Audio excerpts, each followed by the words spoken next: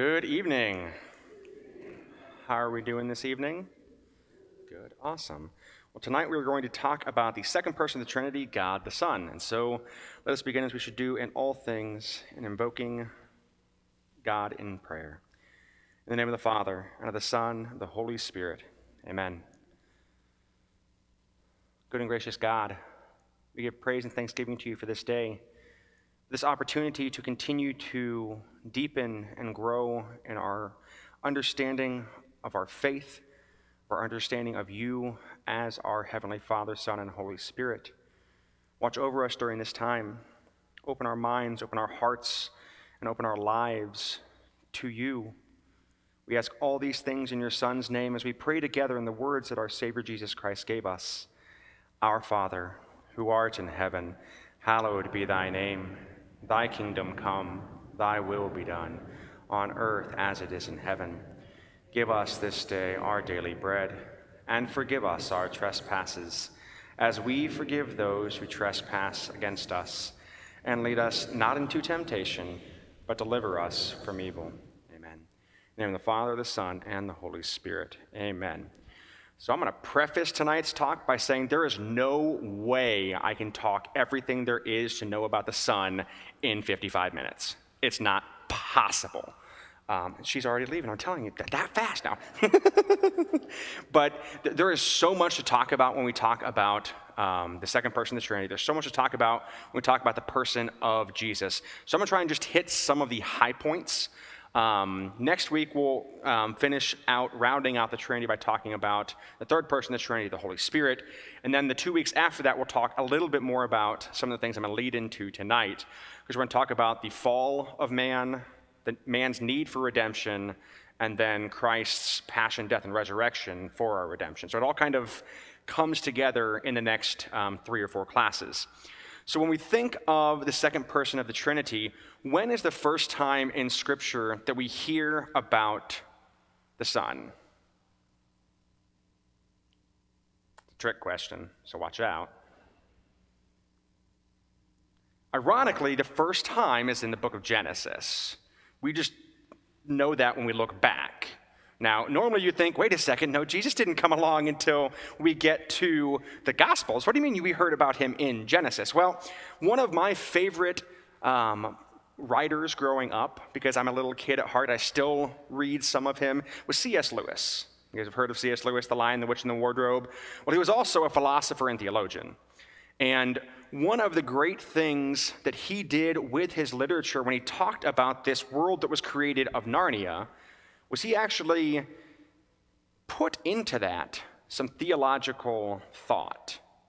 In fact, in the first chronological book, and there will be fights over that conversation, the first chronological book in the Lion, the Witch, and the Wardrobe series is The Magician's Nephew. In The Magician's Nephew, I'm going to ruin it for you, but it's been out for a long time, so you've had an opportunity to read it. In The Magician's Nephew, these 2 kids go into this world as it's being created. And we see in this him trying to explain to his kids Genesis, the creation of the world. That we hear in John that in the beginning was the Word, and the Word was God, and the Word was with God. That sound familiar? Well, if in the beginning was the Word, and Jesus is the Word, then when God breathed and spoke creation into being, it was the second person of the Trinity that we come thousands of years later to know of as the Son of God, Jesus, that is his first real introduction to humanity. Does that make sense? So we have to look at the Hebrew text, the Old Testament, through the lens of the life of Christ. As Christians, he is our lens for everything.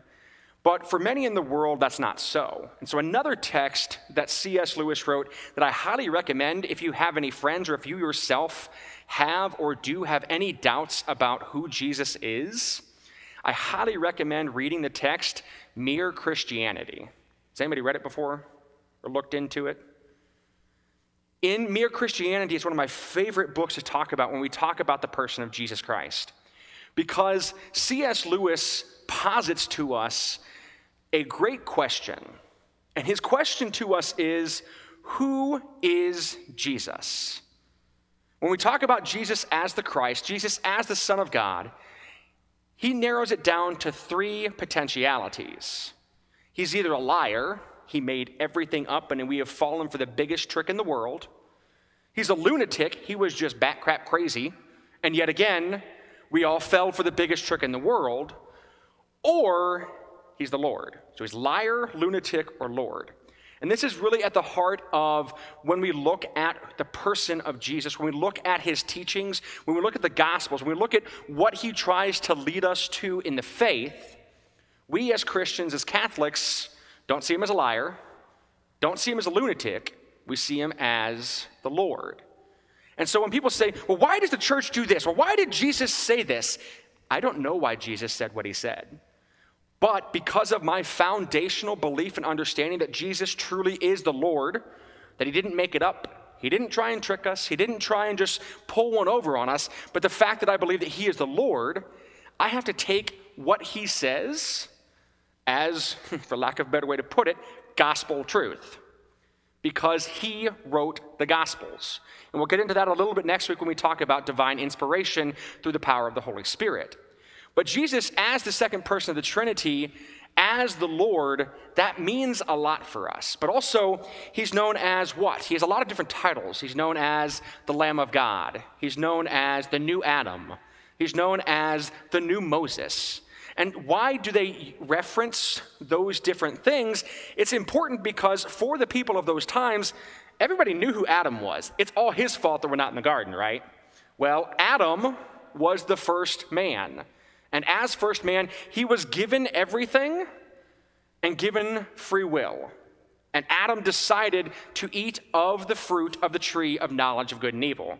He decided to sin, that first sin of our parents. And we'll get into that in 2 weeks specifically. But then he's also called the new Moses. And in fact, when we look at the time frame of Moses' life and the time frame of Jesus' life, it's amazing how many parallels we see. And it starts from before either one of them was even born. In fact, it's very evident in Scripture when we look at the Scriptures of the time around Moses' birth and of the time around Jesus' birth that people knew what was coming. That there was a prophecy that there was going to be birth of somebody special, someone important. And in both situations, the government was not having it. In fact, in both time periods, there was a murder of the innocent children under the age of 2, because they didn't know exactly when it was going to happen. But who escaped? Well, Moses escaped. How did Moses escape? His mother put him in a wicker basket and goes down the Nile. And then what happens? Pharaoh, the one who put this order in, his daughter finds this baby in a basket.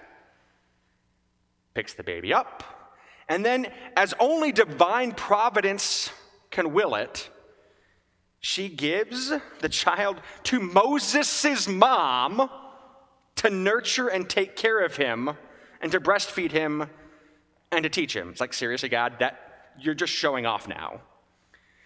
But also we see the same thing very much so in Jesus' life. There was this slaughter of the children. This happened at both of those time periods. And Jesus escaped. We even hear about when the Magi, who probably were not 3 kings, you guys knew that, right? That when we have the 3 names of the 3 kings, the Magi probably, were not kings, there probably were not 3 of them. They were just astrologers following the signs of the stars. Now, we traditionally have the 3 names of them that are not coming to my mind right now, but we have to look at Scripture in what it means. What is it trying to show us? That these people that were not Jews, these people that did not know the Messiah, didn't know the story of him, sought this star, and the light of the world led them to the light of the world, the birth of Christ in Bethlehem. And we see all of these prophecies through Hebrew text, through the Old Testament, prophesying about what was going to happen when the Messiah would come. Now, when Jesus came, people knew but didn't know. In fact, Does anybody know what Jesus' first miracle is? See, that's what we think. Now, the trick question. The miracle is a boy listened to his mom. Remember the story. Remember it. He's at this wedding feast in Cana, and they run out of wine. And so they come to Mary. They don't go to Jesus. They go to Mary. And Mary's like, oh, crap. Hey, Jesus, they're out of wine. Now, I don't know about you, but if I had had this response to anyone in my family, my mom, my dad, anybody, grandma, smacked in the back of the face, it's going to happen. But what he says to her, in our context, not in theirs, but in our context, seems very disrespectful, doesn't it? Woman, what concern is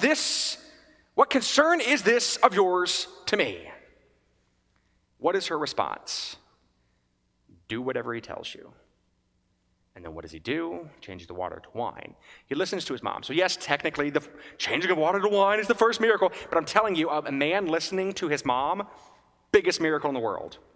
Not the biggest, obviously. But so he starts with that. And then he goes through his life teaching, preaching.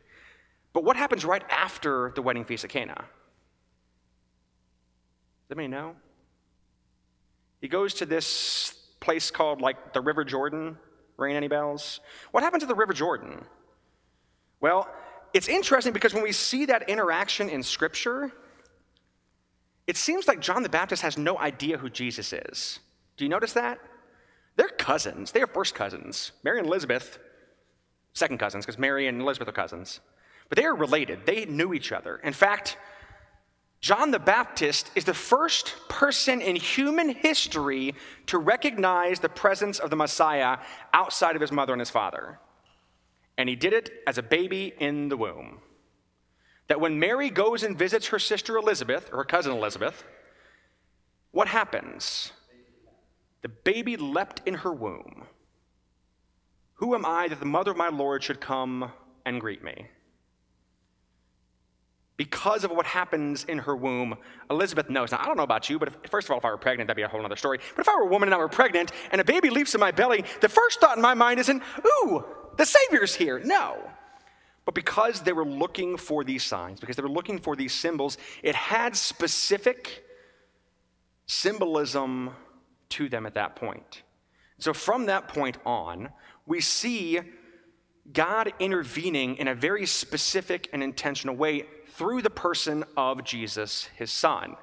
Now, we have a lot of struggles when it comes to talking about Jesus.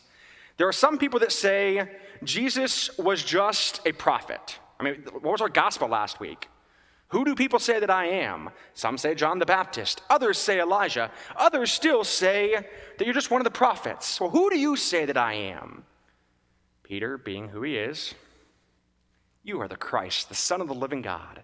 Shh, don't tell anybody. That's interesting too. Did you notice that? Jesus didn't want that proclaimed until after his death, because he wanted to make sure that the things that he was telling them was going to happen, that he could tell them that they were going to happen so they would believe after the fact, not before the fact.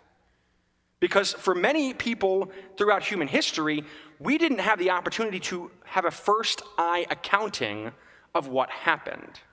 That's why we have the scriptures. That's why we have the gospels. That's why we have the letters of Paul. Though Paul never knew Christ before his crucifixion. The only really interactions that we really see close-wise to Christ in his life was when he witnesses a martyrdom. And whose martyrdom does Paul, at that point Saul, witness? Stephen. And who was Stephen? Why does Stephen matter? He's the first deacon in the church. That Stephen, being the first deacon, being the first martyr of the church, Saul is there before he has his conversion. And it's immediately after that that Saul has his conversion on the road to Damascus. And what happens in that? Jesus comes and kicks him off a horse, right? No. There's not a horse involved if you actually look at the Acts of the Apostles. What happens is Paul is walking on his way to Damascus, and this blinding light comes before him, and he falls to the ground. Now, we think that, well, what did he trip on? He obviously had to fall off something, because if not, why are you falling to the ground? But no, that story isn't quite as we see it or as we learned it as children. Because most of us as children learned stories that we could begin to understand. One of the things we normally don't realize until you become a teacher of religious education is that every single year you go through RE, you're learning the same thing, the same week, every year.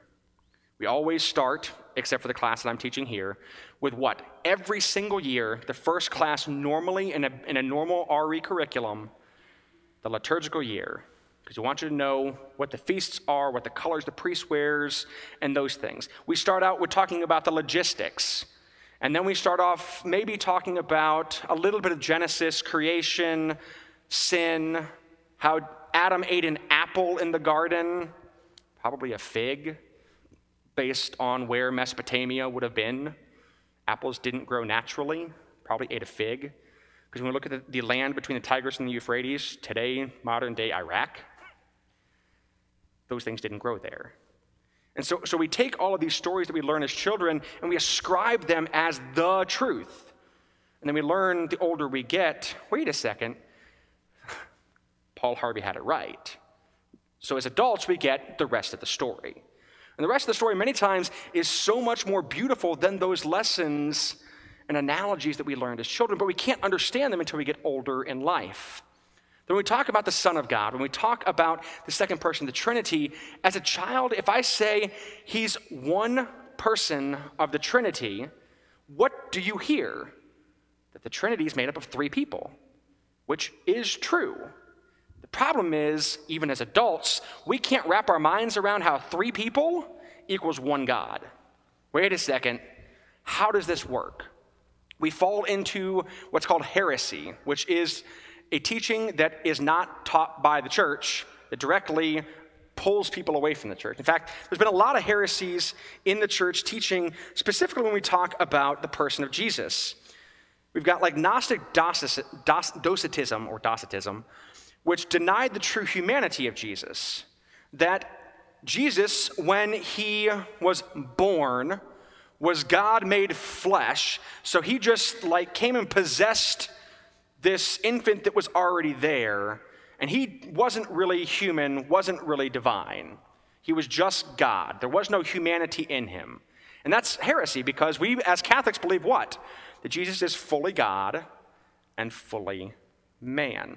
Now, again, we struggle to wrap our minds around that. I took a whole semester of what's called Christology, the study of Jesus as the Christ, and I was just as confused at the end as I was at the beginning. Because many times we try to divide, well, when is Jesus' humanity playing, and when is Jesus' divinity showing? And there are some times where it's very obvious for ones, other ones like, I don't know. Like when we talk about the crucifixion, when Jesus died on the cross, did God die? It's a Christological, basic Christological question. Most of us are like, that's a great question. The humanity of Christ, the body of Christ, died. God did not die. And so that's how do we explain that? Because he's fully human and fully divine, but we can't just dissect this and dissect this. We'll get to that as we go through later classes, as I've got the specific notes about that later on. But those are some of the things where it's like, I never thought about that before, that we don't think about those things many times when we talk about the person of Jesus. We think, Jesus, it's the answer to every question that Father asks. Jesus, although for me it's like love or the Serenity Prayer. But yes, Jesus is the answer to many of our questions that we have in our life. We just are searching as Christians to find the why. Why is Jesus the answer? Remember last week when we talked about Genesis 15 and we talked about Luke 15? Genesis 15, to remind those that were here last week, and for those that weren't here last week, is the covenant between God and Abram, and that the price of the covenant was if I break my side, humanity, that you, God, will pay the price. If I, God, break my side of the covenant, then I, God, will pay the price. Well, that price of sin, and we'll get into this more in 2 weeks when we talk about the fall of man and need for redemption, but that price of sin was the life of Christ, the life of Jesus, the life of the Lamb who was slain for our sins. In 2 weeks as well, we'll get specifically, if you get a chance, Jesus and the Jewish roots of the Eucharist. I highly recommend picking this up by Brant Petrie. It is a great way, to understand better the covenant really with Moses and the fleeing from Egypt and the Passover, but also to see how Christ fulfills that role as the sacrificial lamb as well. One of the classes, we'll get into some of the specifics on that, but basically, when we talk about the exodus from Egypt, what did they have to have the night before so that the Passover could happen? They had to have an unblemished lamb. Unblemished meaning has no imperfections. We talk about Jesus as the lamb who was slain. Well, he is this unblemished lamb. And what had to happen? The blood had to go on the doorpost. 3 rods. 3 rods. And the blood on the cross paid the price for our sins. And so many times we'll have a lot of non-Catholic Christians come and ask the question, why do you as Catholics have crucifixes? Why do you put the body of Jesus up there? Why do you continue to crucify him? Are you just like the Jews that are there and just say, crucify him when we read through the Passion? No. The cross didn't save us. The cross is what we're called to pick up as our burden. It's the body on the cross that paid the price for our sins. And the body on the cross, not just the body of the cross, but the body, not just the person, but him paying the price for our sins in that way. And so when we wear crucifixes versus wearing a cross, which I, growing up in a military base, didn't realize the chapel that we went to was a non-denominational church. They had the cross, and you flip it around, hence a crucifix. I didn't know that until I became an adult. I was like, wait, what? I've been fooled my whole life. And then there's also something they put over it for the non-Christian services. It's like, things you learn in your adulthood. Didn't even come across my mind until we moved to Moore and we went to a Catholic church. It's like, ooh, Jesus is everywhere. This is cool. We never had the Stations of the Cross. They put them up every week at the church. Why? Because it wasn't a parish. It was a place we can go and celebrate Mass, but it wasn't a parish. It was a place, it was a chapel we can go and celebrate those things. And so, questions so far. I realize I'm throwing a lot at you because I'm trying to get to as much as I can.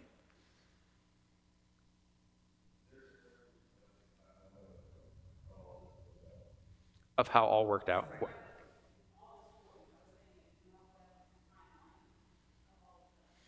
Like the stories of Christ's life, you mean? So one recommendation, and I made this my first week when I got here, I think. If you listen to Father Mike Schmitz, he's doing the Bible in a year, and he's doing the timeline really from Genesis all the way through Scripture. But what he's doing is he's following Jeff Cavins' Adventure Bible timeline. So it's actually a way to go through that. And so if you listen to the podcast that he has for free on any podcast app, you can download those and listen to it, but you can also download, I think there's an online version of the actual list on there, but then you just have to go back and read. Basically, the timeline, it's in the Bible. And so trying to parse all those things out, that's kind of what I'm trying to do through some of these classes, is make it more linear, because even between like the Old Testament or the Hebrew Scriptures and those connections to the New Testament, there's very few texts unless you're looking for a specific event. That's one of the great things about this but this whole book, it's one event. It's talking about the Passover in Exodus and linking it to the sacrifice of Christ. This is one event, is a 230-page book. So there's not one centralized location where you're going to find them all. But if you're looking for specific ones, I can try and help with that. The one last week we looked at was the prodigal son, which is another kind of story that links us really to Genesis 15 with that need for salvation because of that first covenant with man. Does that kind of help? I realize it didn't have a full answer, but there isn't anything out there that gives you everything, unfortunately. There's a lot of piecemeal things. Bishop Robert Barron has a lot of those as well. He just came out with a new series, I want to say today or yesterday, I was looking at that he's publicizing that goes into more of the relational aspects of life of faith. But he's got his Words on Fire Bible that has a lot of those things in there. The Catholicism series, there's actually an audiobook, Catholicism. It's about an 8.5-hour book. So it doesn't go through all of his Catholicism series, but it goes through some of the high points. So there's a lot that's out there. I go to audiobooks because driving back to the city, I can get 2 hours there and 2 hours back, and I'm halfway through a book. Yeah, Shannon.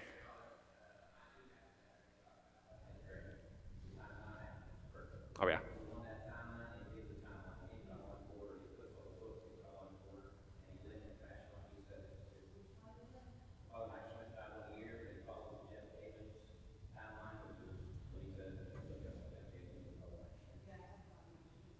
Yeah.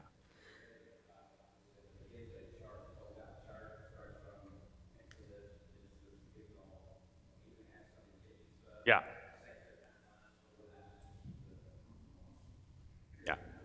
So for those that are watching, the question was, is there a place you can go to that has all of this chronologically out there? Shannon was saying that that using the Bible timeline does have a lot of those things, the religious, the scriptural, and the secular things to kind of line those things out. Because I've learned that not everybody can hear the questions. Other questions? Yeah, Teresa.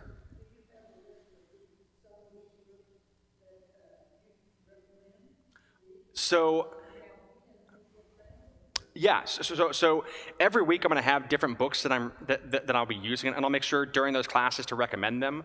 But it's normally an after the fact because all of these classes I'm writing the week before because I did not have as much time this summer as I expected. So far I've recommended Jesus and the Jewish Roots of the Eucharist and Love Unveiled by Edward Sri.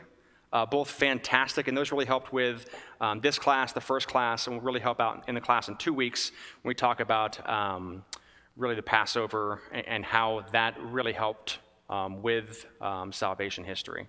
And so the question was, do I have a list of the books? Basically, I'm using the Catechism, these 2 books, Scripture, and then I'm attending the Ladder of Ascent classes. They'll actually be starting next Tuesday. The 21st, which are either in person or there's going to be a Zoom option as well. There's a fee for registering online because it's actually an accredited class, but I have the texts already, so I'm using some of that as reference material for myself to kind of write these classes so that I don't just stand up here and I can read the catechism quotes that I've got for you, but I don't want to bore you. What I'll start doing next week, Eric, if you can remind me, on Tuesdays, I will send you the links or the specific paragraphs and books, and we'll put that on the online. So if you go to the link, it'll say, this week we're talking about lesson 3, the Son. We're using catechism. So this week we're using the catechism paragraphs 422 to 483 and 512 to 556. So that's kind of the bulk of the catechism material that I'm using for this class, because I could have used the majority of the catechism for this class, but again, we've got 55 minutes. And I wanted to make sure that we could get through a lot of these different things. Other questions? Okay, so looking at some of the other heresies, and the way that the church has dealt with heresy is that normally what happens is the leaders of the church come together and form a council. So when you hear like the Council of Trent, the Council of Nicaea, the Council of Orange, the Vatican Council, some of those councils didn't just come together to have people talk. They came together to specifically work on what we as Catholics believe. In fact, in 312 AD, in the year 312, there was one of the most famous councils, the Councils of Nicaea. Does that ring a bell for anybody? It should for all of us that attend Mass, because the document that came out of that council, we profess as our faith every single Sunday. The creed that we profess is 1,700 years old. So what's interesting with that, if we look at many of our non-Catholic Christian brothers and sisters, many of them profess either the Nicene Creed or the Apostles' Creed, which is really what I'm basing kind of the timeline of this class on. And so one of the struggles that we as humans have is we like to debate And by debate, I mean argue, and by argue, I mean fight. I'm right, you're wrong. Sound about right? If not, I'm right, you're wrong. Now, but that's one of the struggles many times when we get into what are called apologetics, when we talk about what we believe as Catholics, what we believe as Christians. And people are like, oh, Father, I love having debates. Why? Many times we forget the fact that Catholics, first of all, are Christians. And many of our non-Catholic brothers and sisters don't profess that. It's like, wait, how did you get there?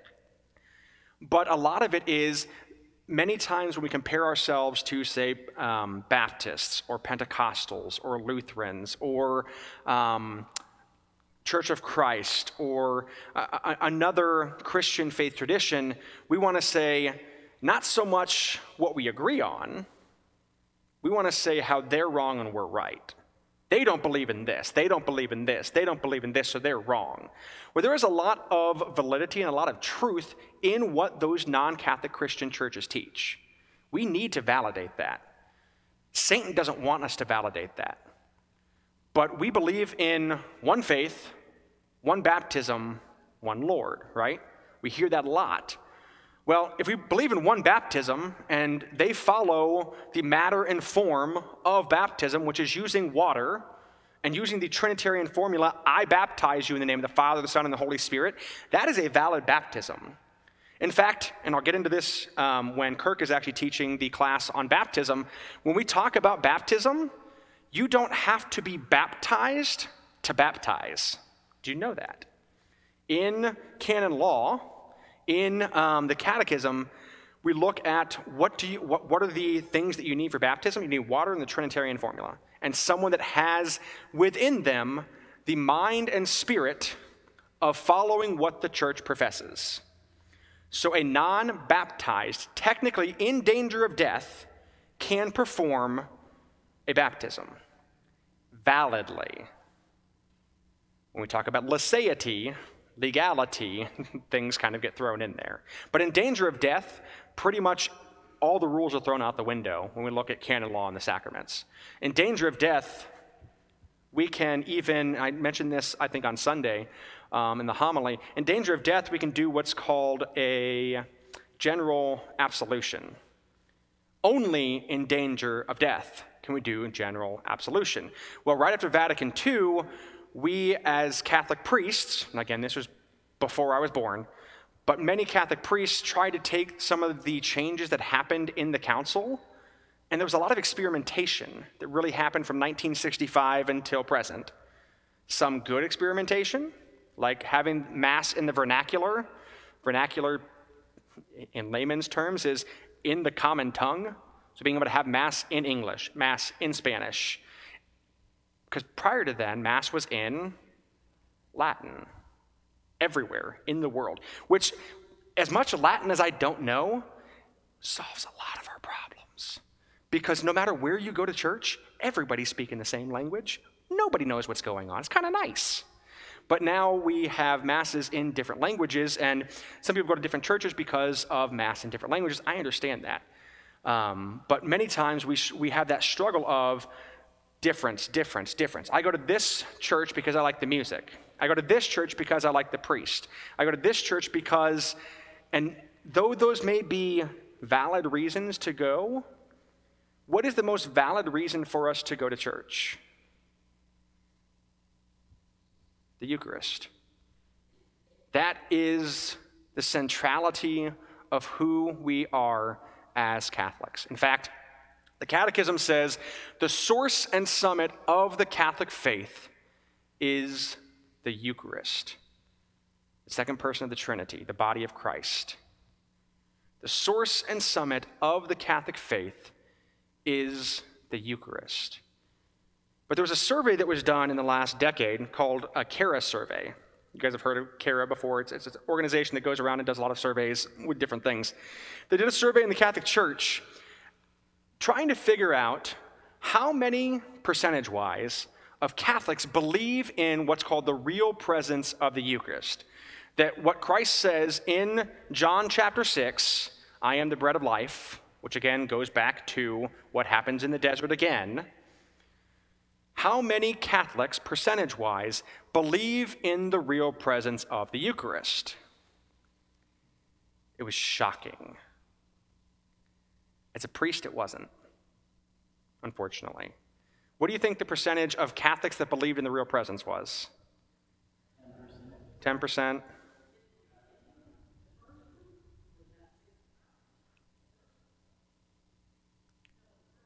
What, the first CARA survey?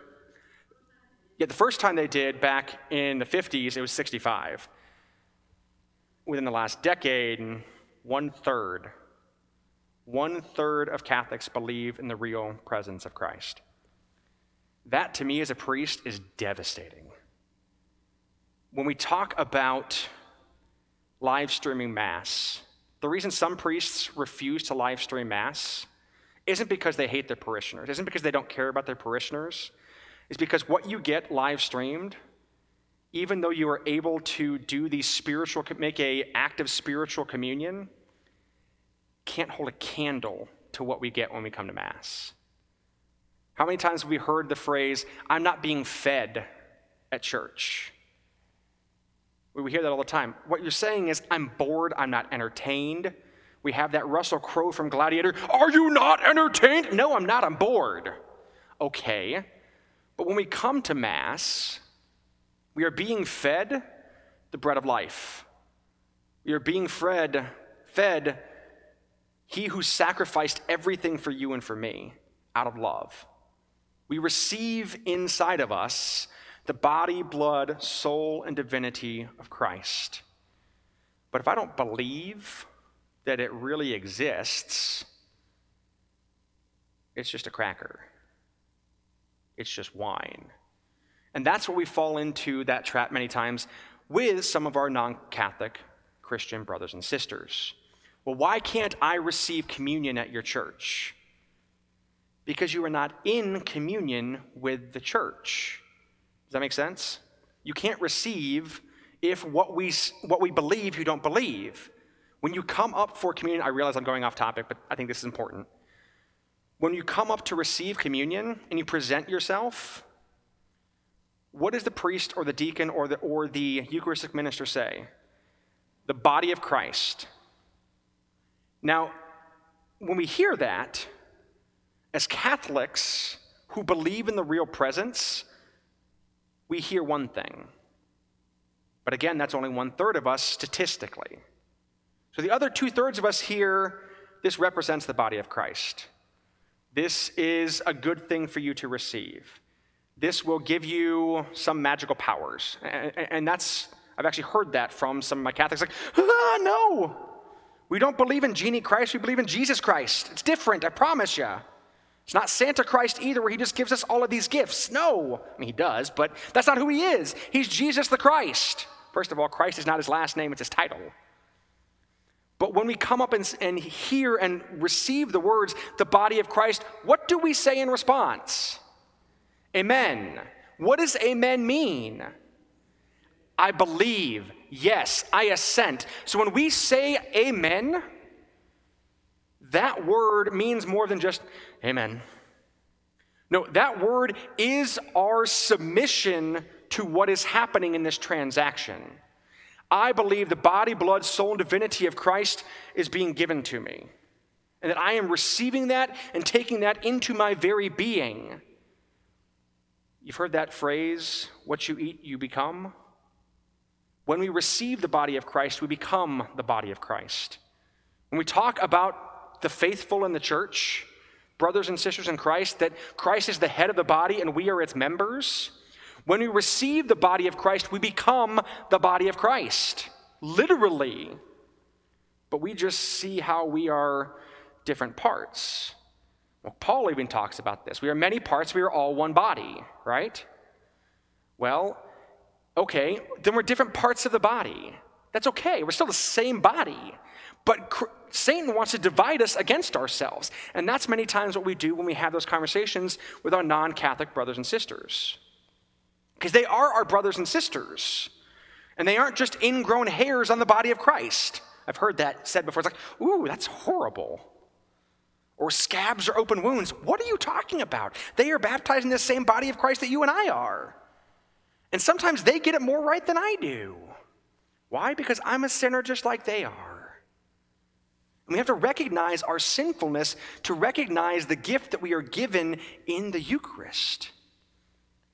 That Christ, when he presents him to us as body, blood, soul, and divinity, as he presents himself to us as our Savior, as the bread of life, as the water of salvation, he's giving us something that is unmerited, which means we can't earn it. Unmerited, which means we can't lose it. We can reject it. But the love of God, as I said that first week, we cannot lose. We cannot gain. It just is. We'll talk about that a little bit next week, hopefully, if I remember, when we talk about the burning bush and Moses. When Moses approaches the burning bush, first of all, stop. This is holy ground. Take off your shoes. And who does God say his name is? I am who am.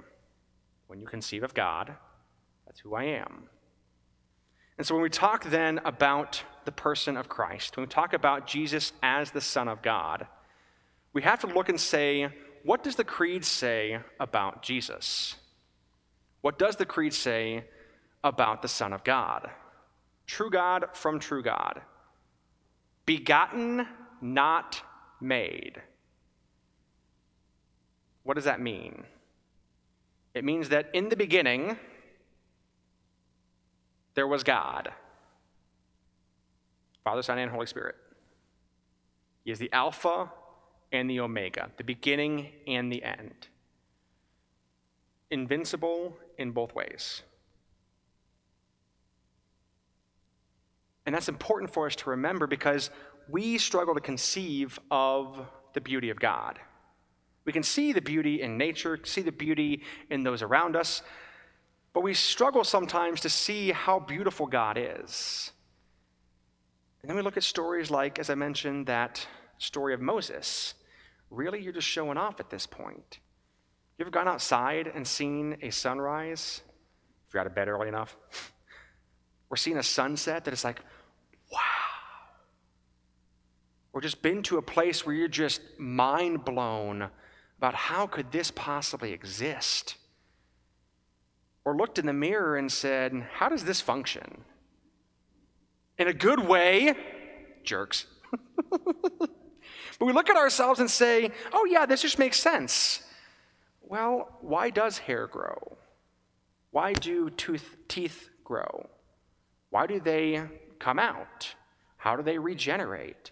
Why does my body process things in one way and your body process things in another way? We don't look at the great mystery that is humanity. We don't look at the great mystery of anything because we are so bogged down by the things that really don't matter. You ever heard that phrase, why spend more than 5 minutes on something that 5 years down the road you won't even think of? But how many times do we? We spend the whole day on that 5 minutes of the day that sucked. Why? Because we get sucked in. We want to fall for that trick, to make an excuse for why things aren't going the way we want them to go. Many times we do. I've done that. I fall into that all the time. That's why I go to confession and say, oh, I messed up again. Forgive me, Father, for I have sinned. I gave in to sin. I gave in to not your love. I gave in to a trap. I gave in to a trick, to doubt, to deceit, to a lie. And I believed it. I didn't trust fully in who you are, Jesus Christ. I didn't live as you called me to be. And Christ, he makes it so simple, ironically. But we make it so difficult many times. Jesus says what? Take my yoke upon your shoulders because my yoke is easy and my burden is light. That's what he says. My yoke is easy, my burden is light. Have you seen the cross I'm bearing here some days, Lord? How can you say that this is easy? Well, when we look at life based on what's around us and not based on what's unseen, I understand that weight is horrible. But look to the lives of some of the saints. Look to the lives of some of the martyrs. Just before class, I was blessing a medal of St. Maximilian Kolbe. Many people don't know his story. He was a priest in the concentration camp in Auschwitz who took the place of a Jewish man on the firing squad and gave his life up so this man could live. We look at that and say, man, he's crazy. What did Jesus say? There's no greater love, says the Lord, than what? Lay down your life for your friend. He didn't know this man outside of he had kids. This man is my brother. If it's between my brother and myself, take my life. Why would he get to that point? Because he looks at the weight of the cross and says, life sucks and then you die. But life doesn't have to suck you down before you die. The world around us is difficult. Life can be difficult. But what is our end goal? I want to get out of life alive. Good luck. You'll be the first one in human history. We're all going to die. In fact, the Benedictines had this mentality to live always with death before our eyes. Not in a morbid way, but if today is my last day on earth, what have I left unsaid, what have I left undone? Do it, say it, live it. Because everything that I do in this life, because Christ is who he is not for this life, but is for the life to come. That when Christ says there's no greater love than to lay down your life for your friend, well, why do I lay down my life for my friend? That's my end. In fact, in philosophical terms, what we say is your death is a tragedy, my death is the end. Because when our family members and our friends leave and die, like, oh, this sucks, but we move on, or we don't. Sometimes it's harder to move on, I understand that. I'm not trying to belittle that at all. But when we die, we have this fear that there's nothing after life. Because ultimately, we're looking at that question that I started off class with, and not believing that Christ is the Lord. We're believing whether we say it, because our actions speak louder than our words, whether we say it or not, we're saying Jesus was either a liar or a lunatic. Because if he was truly Lord, and he says to us that he has prepared a space for us with his heavenly Father, and we live our lives as if that's a lie, then we're living as if he's told us a lie. You ever thought about it that way? Satan doesn't want you to, I can tell you that. He doesn't want me to either, so don't want me to say it. But what I've learned is the more that I learn about God, the harder life becomes. You ever ask yourself why that may be? Or when something is going really, really well, something really, really crappy happens almost every time. In fact, it was interesting these last couple weeks. It's like, man, things are going so well, I should not have opened my mouth because I was setting myself up. It's like, oh, well, my fault. Yeah, I should have recognized it. But in the midst of the bad things sometimes, Christ doesn't abandon us. What did Jesus say to us before he ascended to the Father?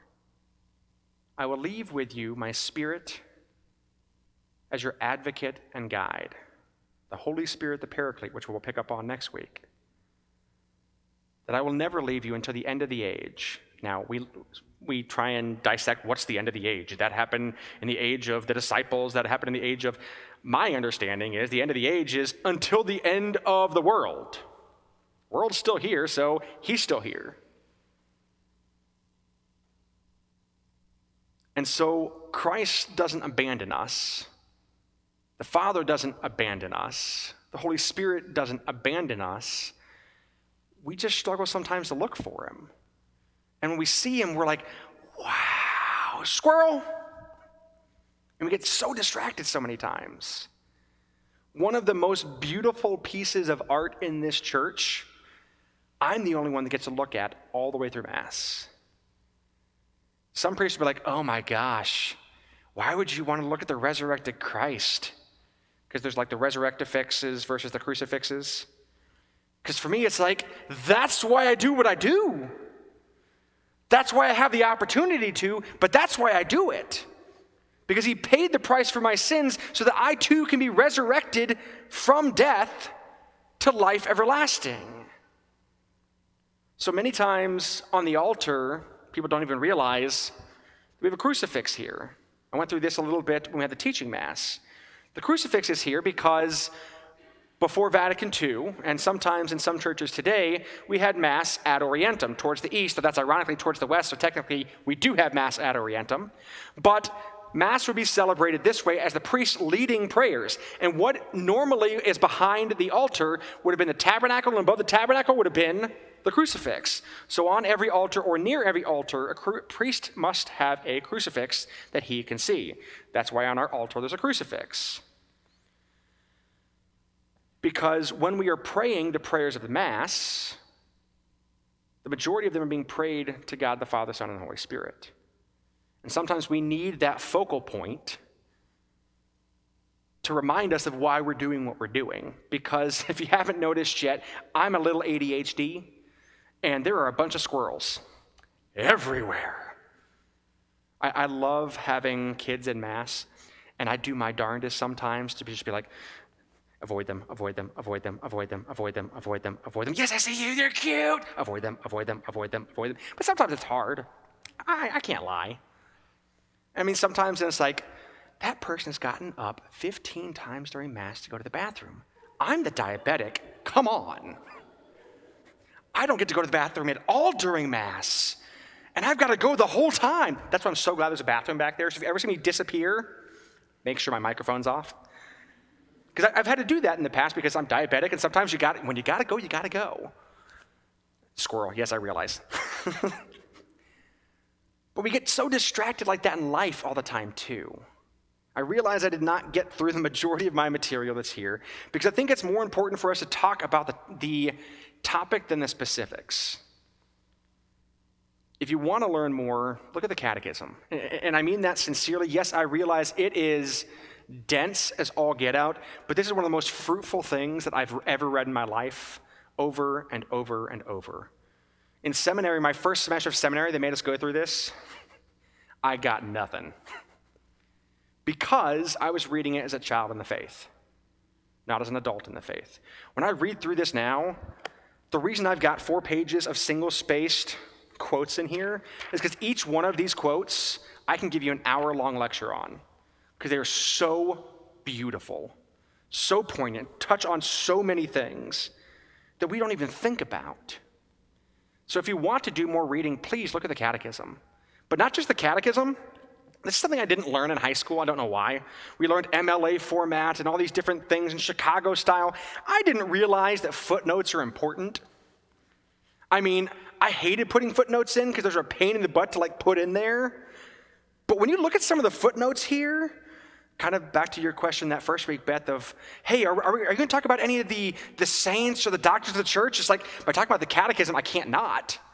Because we have, on just this one page alone, John, Thessalonians, Gregory of Nyssa, 1 Corinthians, Matthew, Mark, Luke, 1 Corinthians again, the Nicene Creed, John, and Acts, and Psalms, in just these 4 paragraphs. And that's just on one random page in here. You'll find between 5 and 25 footnotes. So if you want to know the faith, it's all right here. My hope is to make this palatable, not so much palatable, but more of understandable. Do what? Digestible, thank you.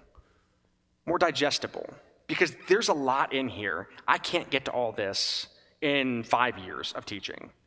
I can skim over it. A lot of it's because I'm ADD and I'm all over the place. But there's a lot of information that's in there. There's a lot of things that I'll bring in that aren't in there that I'll reference things. Like I referenced Mere Christianity tonight by C.S. Lewis. If you haven't read it, it's a philosophical, theological take on Jesus. Some of it is dull. I hate reading Shakespeare. And that's kind of how some of the old English things are to me. So it's like, huh? That's why I'm trying to make it more digestible, because I can't make it through Romeo and Juliet. I can watch the movie and that's about it. Because my brain cannot focus on, thee thou art. What? Put it in English. It is in English. Okay, put it in American, because that's what I understand.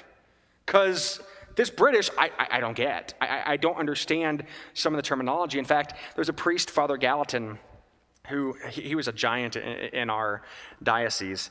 He gave me a book, The Diary of a Country Priest. I recommend it. I don't understand it, though, because it's translated from French to English, and I'm trying to figure out, are they saying Monsignor, Monsieur, or another French term in there? It's like, I don't know who this person is, so I just take those words out and use the last names. But The Diary of a Country Priest is a great theological, hey, this is how you can understand the life of a priest.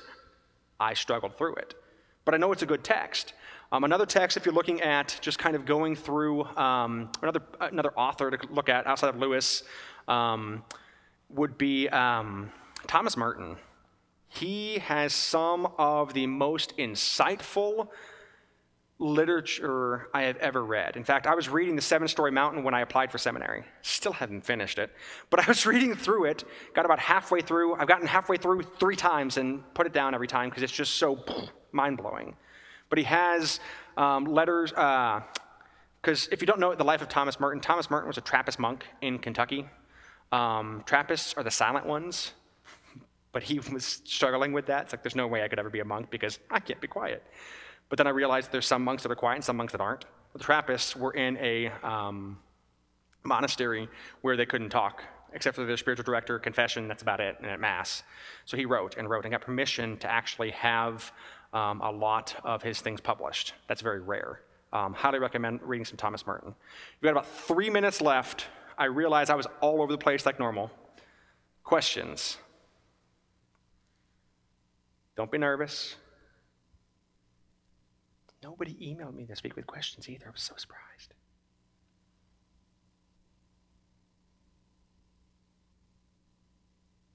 I guarantee you 2 are going to come to me right afterward and say, Father, I've got a question. Of course you do. Be courageous. It always happens. That's okay. Well, let's end early then. We'll end you 2 minutes early. We'll end with prayer. In the name of the Father, the Son, and the Holy Spirit. Amen. Lord Jesus Christ, we give you praise and thanksgiving for all of the many gifts that you have given to us in our lives. We thank you for the gift of your life that you laid down for each and every one of us, despite our sin, despite our obstinance, despite our stubbornness. You loved us so much that you offered yourself for us. As we leave from this place and go to our homes, help us to embrace that love that you offer to us every moment of every day. Help us to be inspired by your sacrifice, to inspire us to sacrifice for ourselves and for our family and friends who we call the body of Christ. Be with us this day. Watch over us. We ask all these things in Christ's name. Amen.